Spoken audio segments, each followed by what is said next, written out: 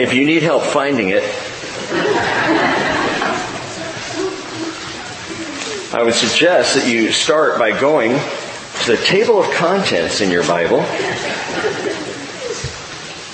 Let's see if we can find it together. There's Genesis, Exodus, Leviticus, Numbers, Deuteronomy. That's the Torah. It's not there. Joshua, Judges, Ruth.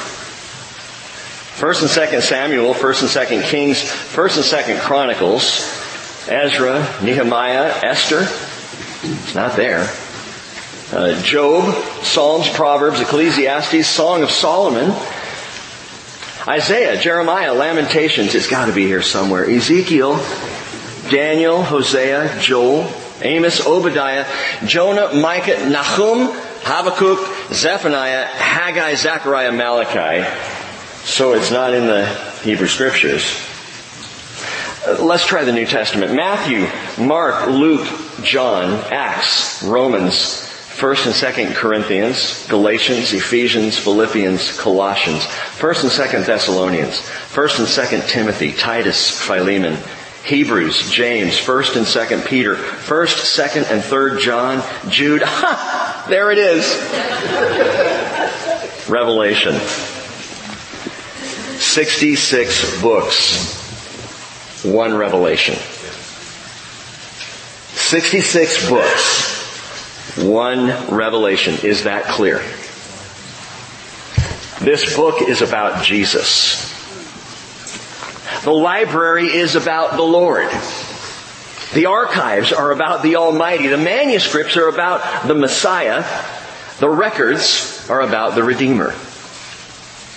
The book is about Jesus. Miss that, and you will miss the whole thing. Revelation chapter 1, verse 1, the revelation of Jesus Christ, which God gave Him to show to His bondservants the things which must soon take place. And He sent and communicated it by His angel to His bondservant John, who testified to the Word of God and to the testimony of Jesus Christ, even to all that he saw. Blessed is he who reads and those who hear the words of the prophecy and heed the things which are written in it, for the time is near. That phrase, the time is near, does something to a person. I think one of three things. It either engenders excitement, oh, the time is near. Or it brings about dread, the time is near. Or there are those who just cast it off, the time is near. But you're going to have a reaction to that. I encourage you this morning to measure your reaction to the phrase, the time is near. I am more convinced than ever before that this is true. That the time is near. We draw ever nearer to it. We are far nearer now than we were 13 years ago, the last time we looked at this book. The time is near. It's no joke to say, I hope we don't make it through this study. And I'm going to do everything I can to make sure we're in the study when Jesus comes.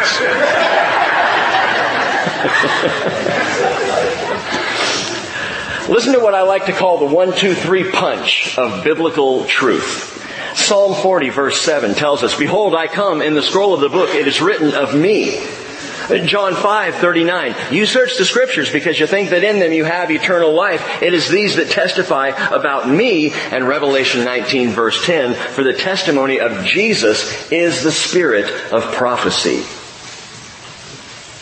It's all about Him.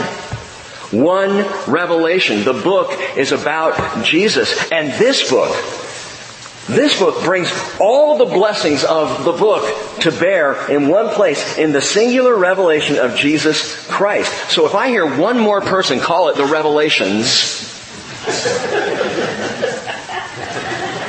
one more, so help me, I will gently correct them.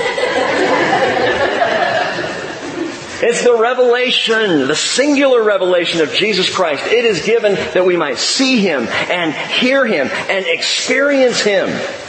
Jesus Christ resurrected, exalted, and glorified. That's the point. Don't miss it. Don't miss Him. In fact, look at verse 12 right now. John writes, I turned to see the voice that was speaking to me, and having turned, I saw 7 golden lampstands. And in the middle of the lampstands, I saw one like a son of man, clothed in a robe reaching to the feet and girded across his chest with a golden sash. His head and his hair were white like white wool, like snow. His eyes were like a flame of fire. No doubt because someone said Revelations. His feet were like burnished bronze when it's been made to glow in a furnace, and his voice was like the sound of many waters. In his right hand he held 7 stars, and out of his mouth came a sharp, 2-edged sword, and his face was shining like the sun in its strength. When I saw him, John says, I fell at his feet like a dead man. Oh, to see Jesus. It's the hope of anyone who has come to know Him, of any follower, to see Him as He is, for who He is. Listen to His voice. Experience His presence. Fall before Him with holy fear. One simple vision of Jesus in His glory will knock the most educated, intelligent, logical, erudite, well-read, scholarly, arrogant brain trust right on his backside. As we saw it knock John off his feet. We all think we know so much. We think we're so smart. And then we stand before Jesus, and what we need is a little humble, holy fear. To realize how much we lack. And when I say to fear Him, I'm not talking about a fear of what He might do to you, but a fear of who He is, of the person of Jesus Christ. A holy fear. Not a fear that, I'm so afraid I'm going to be taken apart. No, not if you trust Him. If you trust Him, you have no fear in that way. 1 John 4:18, there is no fear in love. Perfect love casts out fear, because fear involves punishment. And the one who fears is not perfected in love. Don't fear him because you're afraid He's going to condemn you. No, not if you know Him. Not if you have been washed in the blood of the Lamb. As fearsome and as mighty as He is, if you know Jesus, you see Him, you hear Him, you do so with reverence and affection, with awe and with love. By the way, there's another reason I harp on the singular revelation. And it is this. There is no other. There is no other. Back at the end of the book, verse 18, Revelation 22:18, John writes, I testify to everyone who hears the words of the prophecy of this book. If anyone adds to them, and people have, God will add to him the plagues which are written in this book. If anyone takes away from the words of the book of this prophecy, God will take away his part from the tree of life and from the holy city, which are written in this book. There is no other. There is no further revelation. God effectively slammed the door shut on any and all future so-called revelations. After this was written, done. From Muhammad to the Mormons, even to the social movements of today, any new or additional revelation is subject to this curse. Think about it that way. When someone comes along with a new idea or a new thing that contradicts the Bible, or that they say is actually a further revelation of Scripture, man, you better be careful. You better think twice. Because all the curses of this book are laid at the feet of any teaching that goes beyond this book. That is serious business. We're going to stick very closely to the words of this book. Now, there's a way to approach this, and there's an attitude to have when you study the book of Revelation. Charles Reary says, generally speaking, there are two attitudes toward Revelation. Some say the book cannot be understood and therefore should not be studied, taught, or preached. Others consider themselves so sure of every detail in the book that they set dates and propose highly fanciful interpretations. To them, the book of Revelation seems to be the only book in the Bible worth studying. Listen, the right attitude is one of humble acceptance that this revelation is as God intended. He intended us to read it. He intended us to study it. He intended to open things up to us in it. And He intends us just to take Him at His word. Which is the way all the Bible is. By the way, the entire Scripture is God saying, take me at my word. That's the right attitude. Humble acceptance. It's your word, Lord, and we will take what you say. Ryrie goes on, he says, let our approach never be theoretical or detached. Rather, personal and involved. And he says, even though this book is largely about the future, knowledge of it should affect our living in the present. This should change us.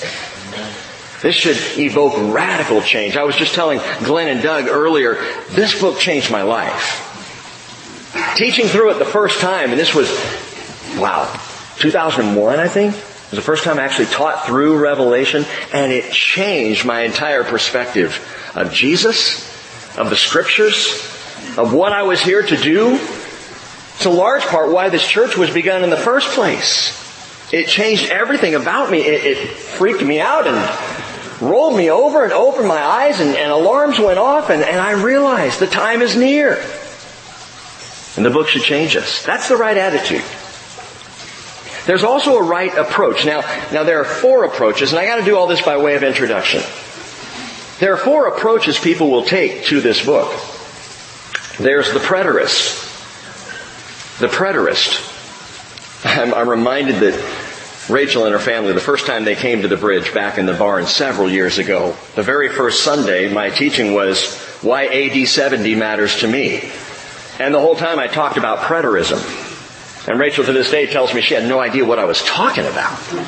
She never even heard the word, Preterism. The preterist believes that the revelation is passé. In fact, preterism comes from the Latin word for past. That it's past, it's done. Preterism basically assigns all the prophecies of this book to fulfillment in 70 AD with the fall of Jerusalem at the hand of the Romans. It all happened then, the preterist would say. And there's full preterism that states that Jesus returned at that time. They believe He actually came back, He judged, He condemned Israel, and ever since we Gentiles have been living in the kingdom, man. May I just say, if this is the kingdom, I don't want it. This is not the kingdom, my friends. The devil is not chained. What's going on in our world, a week like we've seen, this is not the kingdom. Full preterist says that we are living in the new heaven, the new earth, and that the church is the new Jerusalem. Have you been in the church lately? This is not the new Jerusalem. You and I both know we're a bunch of people doing the best that we can to follow Jesus, thankful for His love and His grace, filled with His Holy Spirit, and still quite messy. It's not the New Jerusalem. Well, that's the full preterist. And then you have people like R.C. Sproul who comes along with partial preterism. They realize they can't go that far, so that they say most of the prophecies were fulfilled in AD 70, to which I ask, how do you know which ones? I mean, if you're going to say some, why not all? And which ones are you going to choose? Most were fulfilled in AD 70, but they do accept that there's a future second coming and a resurrection and judgment. So they'll assign basically the last 2-3 chapters to the future, but the rest all happened back in AD 70. Now listen to me, for preterism to work, this book, the book of Revelation, would have to have been written and circulated before 70 AD. Right? I mean, that makes sense. If it's prophecy about the fall of Jerusalem, it had to come before the fall of Jerusalem. And the preterists will say that happened around 65. That John received and wrote the Revelation around 65 AD. Hey, remember our buddies, the early church fathers? I wonder what they said. We've gone back to them a few times recently when books are criticized or challenged. Hey, go to the earliest witness of that book. Well, we have Tertullian, around 200 AD. Irenaeus around 180. Hegesippus around 150. And then there's Papias, who knew John in 100 AD. These all testified, first off, that John wrote the Revelation.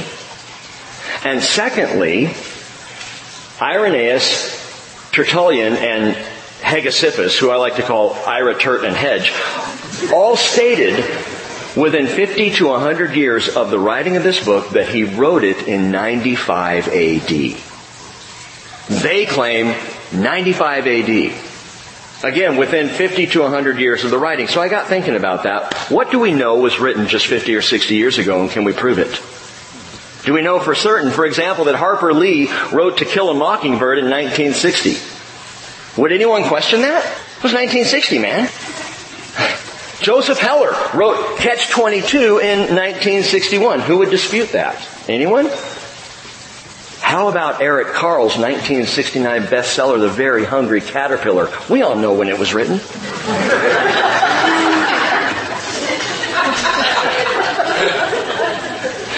By the way, the first time an early date of Revelation was claimed, the first time someone came out and said it was around AD 65 and not 95, 500 AD. 500 years after the fact. Some brilliant scholar who already following the Alexandrian school of allegorical thought, which I'll explain in a minute, someone comes along and says, no, it had to be written earlier. Well, of course it did, for your theology to work. It's like evolution. They keep adding years because the only way for evolution to work is if we've been here billions and billions of years, and even then it falls apart.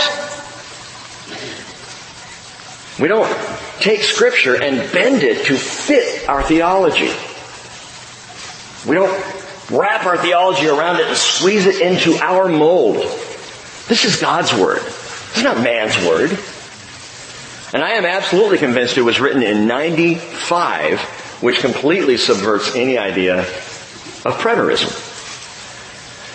John himself says he received the revelation, this vision, while he was in exile on the island of Patmos. We'll see that down in verse 9. Not this morning, but perhaps next week or Wednesday night. Exiled on the island of Patmos. So think about this with me. In 65, Nero was emperor. In 65, Nero didn't exile people, he executed people. That was his modus operandi. Ask Peter. Ask Paul. Both executed at the hands of Nero. And by the way, someday you'll be able to ask them. He was an executor. Was there a Roman emperor who persecuted the church and exiled people? Yes, there was. His name was Domitian, and he did that in the 90s. In fact, he ruled until he died in 96. His preferred punishment was by exile, specifically to remote Greek islands like Patmos. John says, I was on Patmos when I received the revelation. For the Word of God, I had been sent there. I was exiled there. So we have external evidence, we have internal evidence, there's even more. But there's another problem with preterism. If what this book describes all came down in AD 70, think with me, when did hailfire mixed with blood burn up a third of the earth, along with trees and green grass?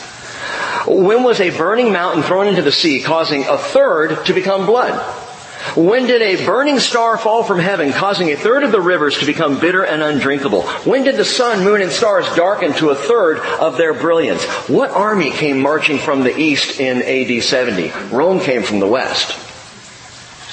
What two witnesses prophesied from Jerusalem, only to be killed, resurrected, and raptured, in view, get this, in view of every tribe, tongue, and nation on earth? Did that happen in AD 70? What was the mark of the beast? What about the malignant sores on those who took the mark? When did the rest of the seas and rivers and springs become blood? When did the sun scorch men with fire? When did the lights go out on the kingdom and the throne of the beast? When did the Euphrates River dry up? When did Babylon fall? When did all that happen in AD 70? It didn't. And yet all of those things are described in this book. We will read about each and every one of these things. Well, you can't take all that literally, Rick. Really? Can you take this literally? Matthew 24:29, immediately after the tribulation of those days, the sun will be darkened, the moon will not give its light, and the stars will fall from the sky, and the powers of the heavens will be shaken, and the sign of the Son of Man will appear in the sky, and then all the tribes of the earth will mourn, and they will see the Son of Man coming on the clouds of the sky with power and great glory. Who saw that in AD 70? Nobody. For preterism to work, Jesus Christ would have to be a liar or a deceiver. Well, Rick, you're kind of going after the preterist. Oh, I'm just starting. There's the historicist. Second approach to Revelation, you've got the preterist, you have the historicist. This is the person who believes that the Revelation is a grand, panoramic picture, if you will, of all history from the first coming to the second coming of Jesus. The problem is, again, it's really hard to identify historical events that fulfill the prophetic visions of this book across history. In the last 2,000 years, when did these things take place? All that I just listed and more. When did it happen? And people say, well, again, you can't take it all literally. Then there's the idealist. The idealist who would agree you can't take it literally. He would say you got to allegorize the book. I mean, it's a great age-long struggle of good and evil, and good wins. It's kind of a Lord of the Rings for the church. It's just written to encourage us. I mean, you can't take it seriously. It's just full of metaphors, they'll say. Allegories, fanciful symbols, and pictures. Now someone would say, well, wait a minute though. Aren't there signs? Aren't there allegories? Aren't there metaphors in Revelation? And I would say, yes, there are. Yes, there are. But John always makes it clear when he's painting a picture. Like he will refer to the dragon. And then he'll say, who is the devil? He'll mention the beast, describing him, and then say, now, that's Antichrist. He makes clear when he's painting a picture, when he's drawing something, and he does this intentionally because it evokes emotion and grabs our attention. But he's always clear about what are signs and what are specific things and what the signs represent. Hey, remember the 1-to-8 ratio? We talked about this last week. For every one prophecy of Jesus' first coming, there are 8 prophecies of His second coming. Listen. Every single prophecy of the first coming of Jesus Christ was fulfilled literally. Every single one. We've been over this many times. Where He would be born. What the events would be surrounding that birth. Where He would live. Nazareth. Where He would shine, Galilee. How He would be betrayed for 30 pieces of silver. That He would be pierced through for our transgressions. That He would be buried with a rich man, even though His grave was assigned with the poor. Literal fulfillment. Every single prophecy of Jesus' first coming fulfilled to a T, exactly as spoken. Why do we think God would change that all of a sudden? I'm going to do all the first coming prophecies literally, but the second coming prophecies, they're going to have fun figuring that one out. Let's just mess with them a little bit. Why would we think God would be spurious or inconsistent or arbitrary? Does that sound like the God of the Bible? Which brings me to the fourth and correct approach. I know how that sounds, by the way. I know what it sounds like for me to sit up here and tell you the correct approach is this. I'm right and all these other theologians who have studied and have far more degrees and little symbols past their names than I have. How arrogant of you, Rick. It is not arrogant to stand in the truth. And I am telling you what I have studied and what I have seen. And I believe by the time we get to the end of Revelation, sometime in 2025, that you will see and you will agree there really is only one approach to the book, and that is what we would call the futurist. The futurist, and that is we take the revelation of Jesus Christ at face value. This is the literal position. This is the position in which the Word leads the student, not the student leads the Word. We let God teach us. That's how we'll teach it. Literally, chronologically, in the plainest sense of the text, unless the text itself or related scripture to it indicates clearly otherwise. And the word is clearly. Let's just let the Bible be the Bible. And look at it for what it says. And if we're confused about something, then we use the best commentary in the world on the Bible, which is what? It's the Bible. Allow God's Word to be God's Word. Well, with all that in mind, verse 1. The revelation of Jesus Christ. Stop right there. The revelation of Jesus Christ. Revelation is apocalypsis. In the Greek, it's important to understand that. It means unveiling. The unveiling or the revealing of Jesus Christ. It's two words, apocalypsis. It comes from kalupto, which is the Greek word to cover or conceal, and apo, to take off. So Jesus is taking off the concealment. He's literally blowing the lid off the end of the age. He blows it wide open. And remember what he said on the night of his betrayal? John 15:15. No longer do I call you slaves, for the slave does not know what his master is doing. I have called you friends, for all things that I heard from my Father, I have made known to you. I want you to know. I want you to see these things clearly. I'm going to tell you it all. That's God's intention with this book. Revelation 22 verse 10 even says, do not seal up the prophecy of this book, for the time is near. Keep it open.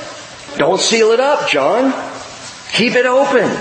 Don't hide this away. By the way, that's the opposite of what the angel Gabriel told Daniel. He said, Gabriel in Daniel 12 verse 4, as for you, Daniel, conceal these words and seal up this book. Till when? Till the end of time.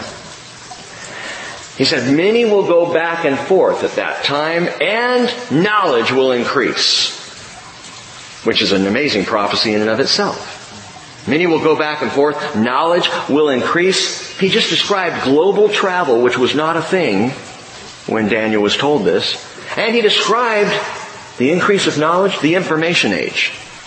Global travel and the information age. Interesting. Sir Isaac Newton, writing about Daniel's prophecy, said, if this is to be, man must eventually travel at 50 miles an hour. And of course, in 1984, Newton's hypothesis was confirmed by Sammy Hagar as he belted out, I can't drive 55. Seal this up until this time. You know, the key that unlocks the book of Revelation in the Hebrew Scriptures is the book of Daniel. We're going to see that as we go through. It opens up, it explains things, it works together. God intended it that way. The key to unlocking Revelation. Now, after Jesus' resurrection and return to heaven, as the world turned into this age, the time of concealment and sealed prophecy was over. 1 Corinthians chapter 2, verse 7. Paul says, we speak God's wisdom in a mystery, the hidden wisdom which God predestined before the ages to our glory, the wisdom which none of the rulers of this age has understood. For if they had understood it, they would not have crucified the Lord of glory. But just as it is written, things which eye has not seen and ear has not heard, and which have not entered the heart of man, all that God has prepared for those who love Him. For to us God revealed them through the Spirit, for the Spirit searches all things, even the depths of God. Paul says, at the turning of the tide, at the turning of the age, Jesus said, all concealment is over. Now it's time for revelation. Now it's time for my people to know what's coming, because the time is near. And so, the revelation is the unveiling. It's not the book of the shelving. It's not the book of hide it away. It's not the kalupto. It's the apocalypto. Now, with that in mind, I want to show you something quickly here that Jesus gives a simple guide through this entire book. It's a guide for unpacking, if you will. And it's verse 19. Look at verse 19. Jesus says to John, therefore, write the things which you have seen, and the things which are, and the things which will take place after these things. And there's your three-part outline. Write the things which you have seen, John, and the things which are, and the things which will take place after these things. Write the things, John, which you have seen. What had John seen? By the time Jesus said that, Jesus glorified. The vision of Jesus Christ that opens up this remarkable book. And John describes what he had seen. He does exactly what Jesus says. He writes the things which he had seen, and he had seen Jesus. So that's part one of the outline. Very simple. The person of Jesus Christ, chapter 1. But Jesus said also, John, I want you to write the things which are. Well, that's the people of Jesus Christ. The things which are, at that time, when John was alive, what was going on? The people of Jesus. The church age, chapters 2 and 3.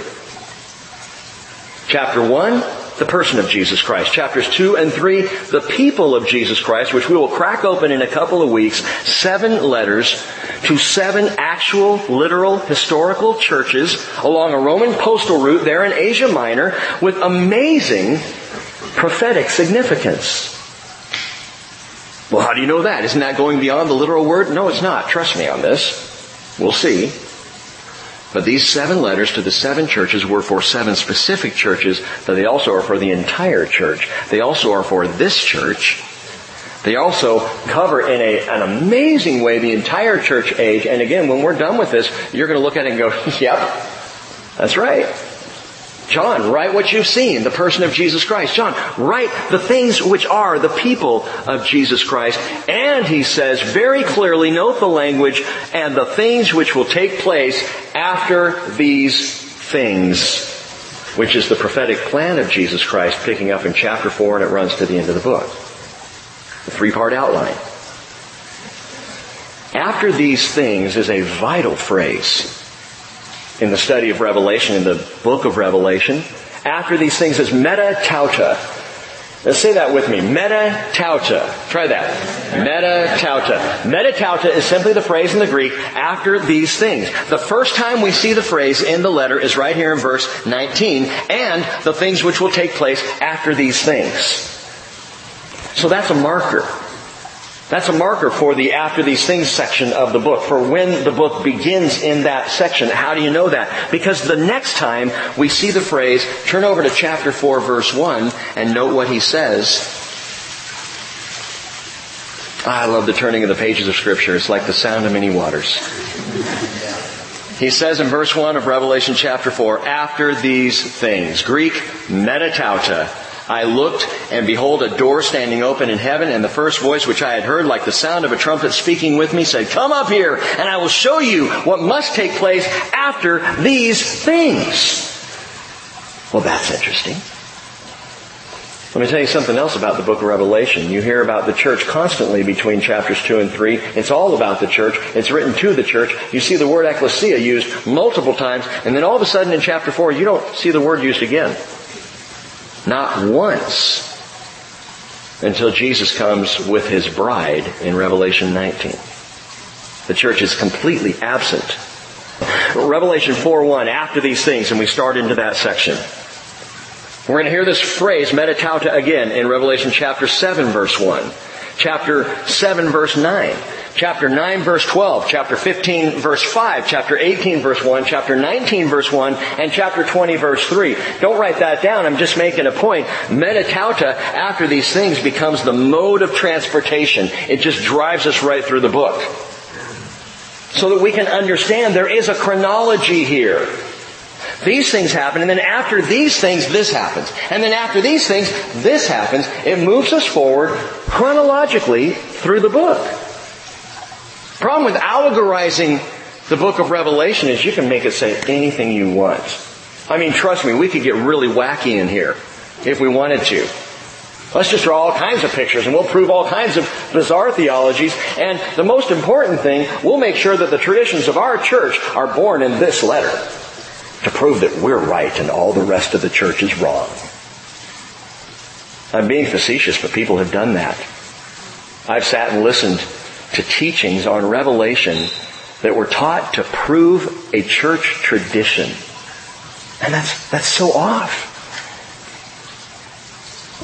Book of Revelation takes us right through after these things. So here's what we see. We see the things that John has seen. Jesus in chapter 1. We see the things which are the church age, chapters 2 and 3. And then beginning in chapters 4 and 5, suddenly we're in heaven. It's a beautiful, powerful scene in heaven. We see what's going on.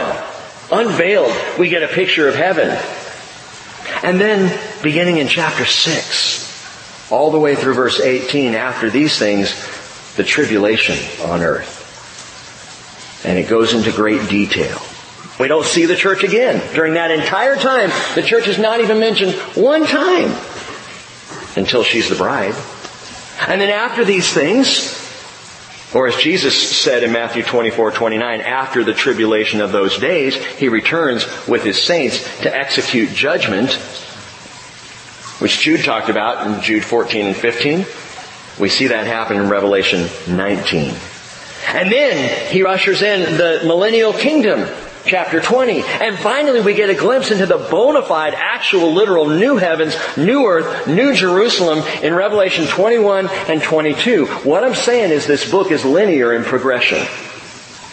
It's chronological. It's a prehistory of the end of history, ever onward, ever moving forward like a great juggernaut rumbling on to the final return, rule, and reign of Jesus Christ unto all eternity.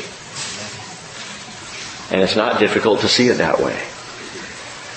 Chapter 1, verse 19 is the unpacking guide for this trip. Back to verse 1. Note the recipients of the revelation. The revelation of Jesus Christ, which God gave Him to show His bondservants. This is important. His bondservants. It's the word doulos. You Greek scholars know that. Doulos in the Greek, it simply is the lowest form of slave in Greek culture. The doulos. He wrote it to his doulos, to his slaves. You might say, well, wait a minute. I thought that Jesus called us friends and no longer called us slaves. John 15:15. So how now is this written to His slaves? I don't understand. Get this. Jesus does call us friends. That's His perspective. But we come to Him as servants. That's our perspective. And it is the right perspective to receive and understand this book. If you would receive, if you want to get all the blessings of this book, you do it as a servant. In the servants of Jesus Christ, humbly, willing to do whatever He asks you to do. Go where He wants you to go. Take Him at His word. Believe Him for what He says. It is the fool who says in his heart, it's better to reign in hell than to serve in heaven. I don't know if any more foolish thing has ever been spoken. Gang, no one reigns in hell. No one reigns in hell. The devil doesn't reign in hell. All the jokes about Satan in hell with his clipboard checking on things it's not true. It doesn't work that way. When the devil gets thrown into hell, he will be in hell with everyone else who has ever rebelled against or rejected God. We take this as servants. When someone says, I'm not going to take it that way, I'm going to take it my way.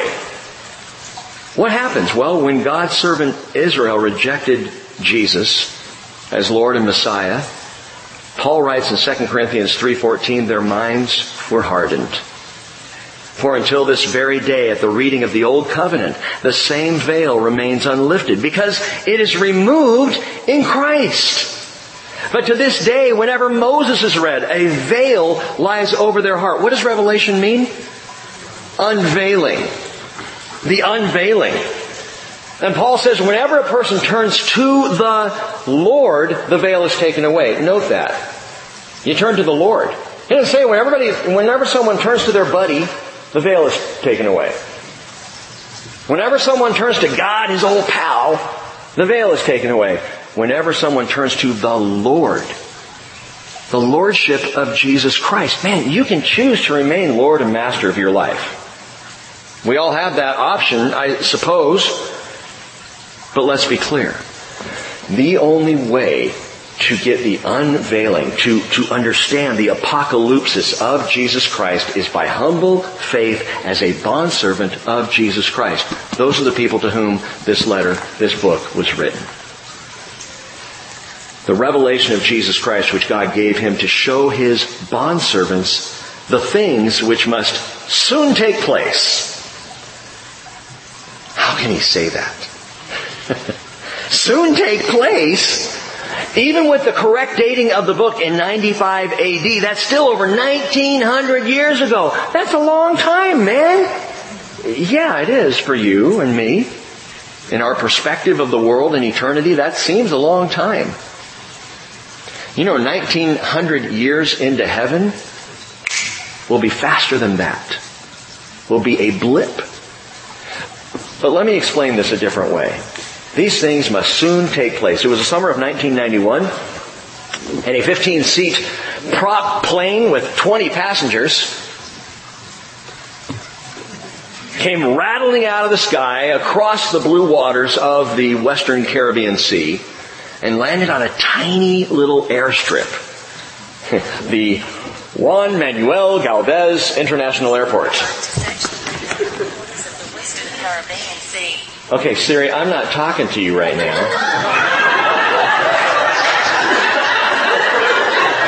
That's funny. She's telling me about the Western Caribbean Sea.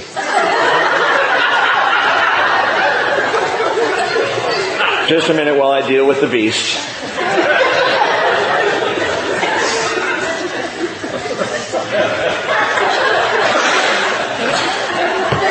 I'm like, my wrist is talking to me.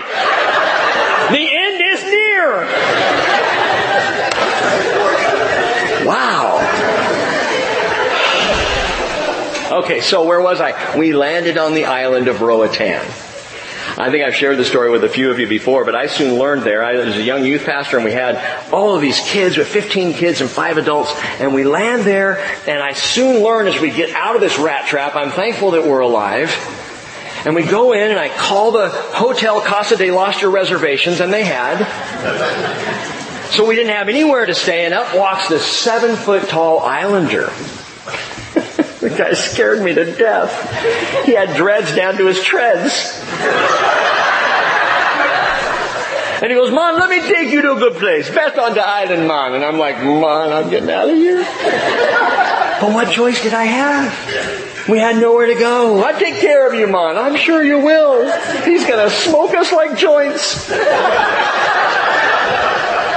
So we all gather together there at the little airstrip, and these taxis pull up, and the kids start piling in, and I am surveying the taxis. 1970 Datsun wagons, shockless, rusted out, brakeless, windowless wonders. And the kids are piling in. "Hey, we're going for a ride." I'm going, if this ride doesn't kill us, their parents will. So we get in these taxis. Off we go, flying. And the further into the island we got, the faster we flew. I'm just sitting here thinking, third world island, third world island, third world island. We're going to die. And we pull up in front of this beautiful place, and the rest of that story is for another time. But listen. These things must soon take place. Another key word in the Revelation is soon. It's in taxi. In taxi. In the Greek. Quickly, with sudden or rapid progression. We get the word in taxi. That's where we get our word tachometer. Tach. And a tachometer, of course, is that measure on our cars that measures RPMs. You push the gas a little bit and it goes zzz. And it revs up really quickly. The word soon here is probably better translated quickly. These things must quickly take place. What he's saying here is that when the prophecies of this book begin to happen, they're going to happen fast. And it fits the nature of God. That is exactly how God works. He will move really, really slow and intentionally and deliberately. We're freaking out. He's going at a snail's pace. He's laying the foundation. He's preparing what needs to be prepared. He's getting all his ducks in a row, and we're going, come on, Lord, I need you now. I need your answer today. Why aren't you helping me immediately? And he's laying the foundation, and he's settling things. He's getting it all ready. Man, ask Abraham. Ask Moses. Question, show of hands. How many of you have tended sheep for 40 years? I didn't think so. Ask David. David, who's anointed to be king of Israel. You know when he took the throne? 10 years later. Or ask Jeremiah, who had to watch his city fall apart, knowing there were promises of God that will be fulfilled out there somewhere. Ask all the prophets. Man, the Spirit of Christ in them told them something's coming, and they were looking for when and why and how, and they never saw it. Ask the people of faith, who the book of Hebrews says they never had the fulfillment of their faith. So that it would only be fulfilled with you and with me together. God moves so slowly. He says in Habakkuk chapter 2 verse 3, "For the vision is yet for the appointed time. It hastens toward the goal. It will not fail." We're freaking out, and he says, though it tarries, wait for it. It will certainly come. It will not delay. John and Lisa Adelot and Cheryl and I on Friday night went to Escape Anacortes. Have you heard of that place? It's like an escape room thing. You go in, you have 1 hour to figure out all the clues and get out of the room, right? I didn't want to do it. I told John, as we're walking toward him, I was like, okay, I'm doing this to hang out with you guys. That's the only reason. I'm 54 now. You know what an evening out with friends is to me? A nice quiet dinner. It's like my brother. In a couple of weeks, we're going down to visit my parents, and Ron is dragging me to Knott's Berry Farm. I'm like, dude. So we go to Escape Anacortes, and I can't tell you anything about it because you need to do it. It's a lot of fun. It was really fun. But we're in there, and at the very end, we get to this place where we have to read through these pages of this book to kind of put together what all's taking place and how do we get out of here. And so I'm reading the book, and I'm reading as fast as I can. And Cheryl told me later, "You were driving me nuts. You were reading like a snail." I'm like, "Read it faster, faster, faster." I'm like, "I don't want to miss anything." Go faster, faster. And we got out of that room. We had 1 hour to do it with 1:35 left.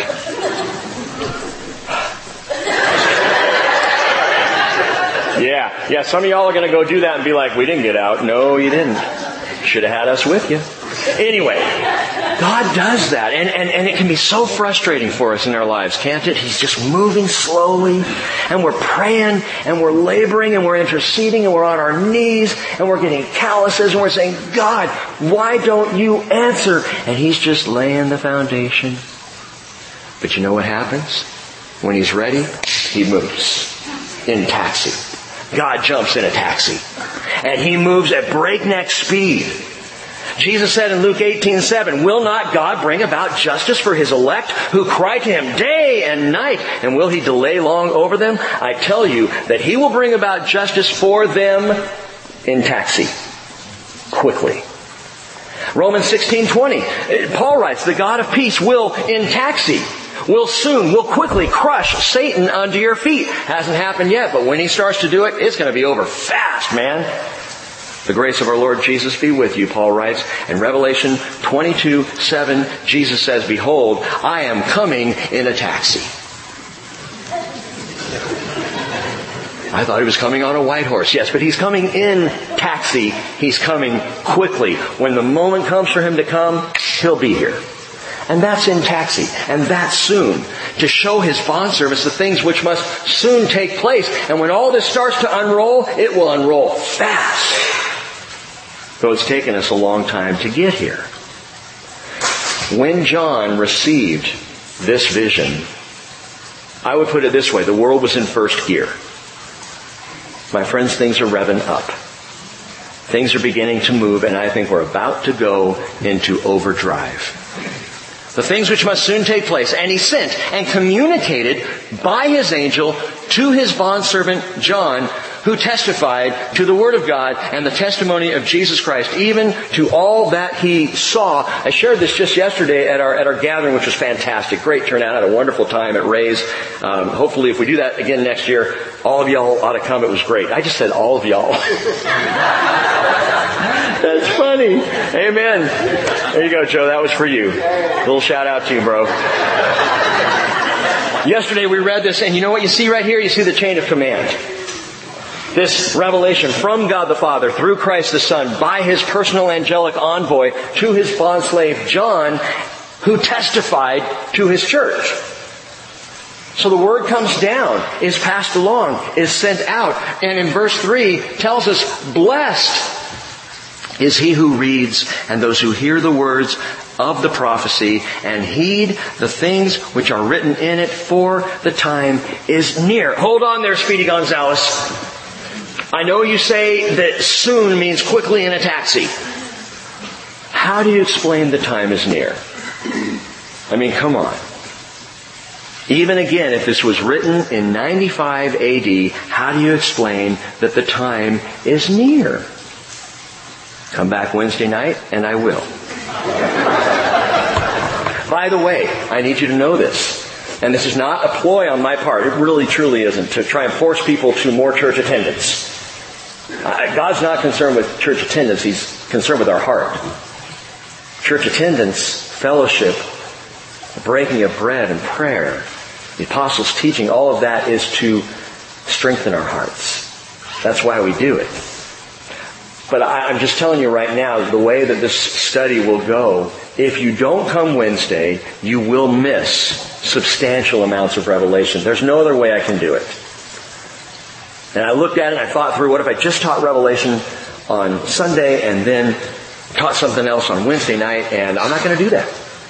So we're going to move through the Revelation. I will try and give major chunks on Sunday so that you can keep with it the best you can if you can't make it Wednesday night. But I just want you to know, have a heads up, Wednesday night is going to be vital in this particular study. You might want to block some time out of your calendar if it's important to you.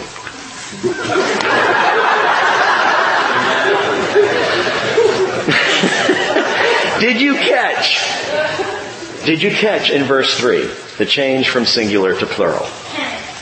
Because he says, blessed is he, singular, who reads, and those who hear the words of this prophecy and heed the things which are written in it. That is another vastly or vitally important thing here. The point is, he reads and they hear and heed. In other words, this book was meant for public proclamation. It was meant to be read aloud so that it could be heard and heeded too. God never intended for the book of Revelation to be shelved and ignored. He never intended for pastors to avoid it in the teaching of His Word in the church. He intended the book of Revelation as a book of proclamation. And if I could say any one thing to my fellow pastors in the church, it would be this. And by the way, there are many, many things which I learned from my fellow pastors where I am short and I am missing it. But the one thing I would say is, preach the Word. Genesis to Revelation, proclaim the Word of God. And with that, I would say, make public proclamation of the book of Revelation. And I have been remiss. Don't ever let me do this again. It's been 13 years since I've made public proclamation of this book. It will not be that long again, Lord willing. Like I said, we may never get out of this book. That's okay. But Lord willing, and we're here a while, this book needs to be proclaimed. This book needs to be studied more and more and often. And by the way, for you Bible scholars, one of the many early critical tests for what we call canonicity, which is whether or not a book should be included in the canon of Scripture, the Bible as we know it, one of the early tests was public proclamation. Was it a letter or a book or Scripture that was read publicly in the early church? Acceptance of the book or letter depended partially on that. And that's just one of many very critical things that they used to determine what books would be in Scripture and what would not. Public proclamation was on the list. It needs to be one that the church is hearing often and that we consider that important that we read it publicly so people can hear it and heed it. John wrote down the revelation for public proclamation and inspired inclusion in the New Testament. Now, last thing this morning. Of all the remarkable features of this marvelous book, it is the only one in the entire Bible to guarantee a blessing. A blessing to those who read it and to those who hear it and heed it. For the one who reads it aloud. So take it, read it aloud. Show up at work tomorrow morning and open up to Revelation chapter 1 and publicly proclaim the revelation of Jesus Christ, which God gave him to show. And, see how that goes. Let me know next week. He who reads it and those who hear it and heed it are guaranteed. This is God's guarantee. Guaranteed blessing. Guaranteed blessing. Want to know why? Well, for one reason, because it brings to bear all the blessings of the book, the entire Bible. What's so exciting about this to me is we're now going to go through not just the book of Revelation as if that weren't enough. We're going to go through the entirety of Scripture because you have to understand the book of Revelation. Prepare for 15 years of teaching in one study. Because that's what Revelation does. Over 500 allusions to the Hebrew Scriptures. And we will look at all of those as we go through. So prepare to travel the Bible in coming months. But note this. Blessed is he who reads and those who hear the words of the prophecy and heed the things which are written in it. Blessed. There's a sevenfold blessing. They call them the sevenfold beatitudes of the Revelation. The first is right here, Revelation chapter 1, verse 3. Blessed is he who reads and those who hear and those who heed.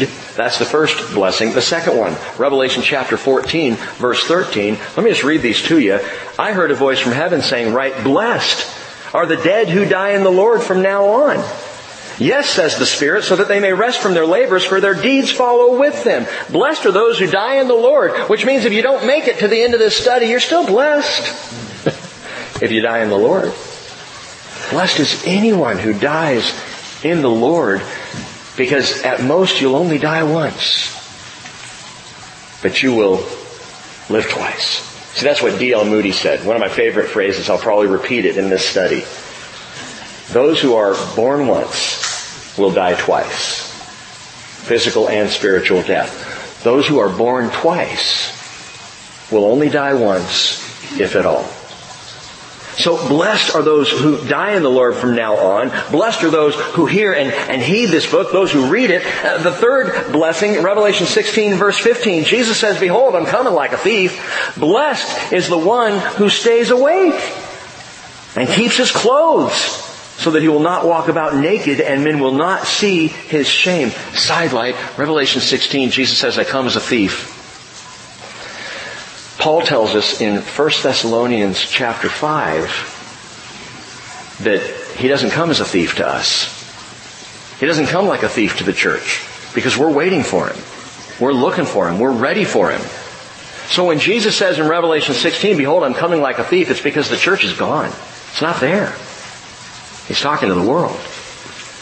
And there will be those saved, get this, in the tribulation. It's a remarkable part of this study. Blessed are they who keep awake and keep their clothes on, ready to go when he calls. The fourth blessing, Revelation 19 verse 9, "Blessed are those who are invited to the marriage supper of the Lamb." Revelation 20 verse 6, "Blessed and holy is the one who has a part in the first resurrection. Because over these the second death has no power. They will be priests of God and of Christ and will reign with him for 1,000 years. And then like bookends of blessing, beginning in chapter 1 verse 3 and rolling out in chapter 22 verse 7, Jesus says, "Behold, I am coming quickly. Blessed is he who reads," or he who heeds the words of the prophecy of this book. And verse 14, "Blessed are those who wash their robes so that they may have the right to the tree of life and may enter the gates into the city. Blessed. Blessed is he who reads and those who hear the words of the prophecy and heed the things which are written in it, for the time is near." You know God wants to bless you. I think our world doesn't realize that, doesn't understand. God wants to bless. He is a good Father. The only question that remains is, do you want to be blessed? Can I ask a quick question before we conclude? How many of you listened through or were present in the last time we studied Revelation? See a show of hands. Okay.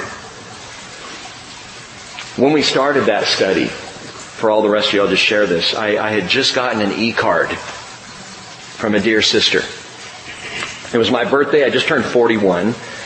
And this e-card comes across, and I open it up, and it's this little sheep.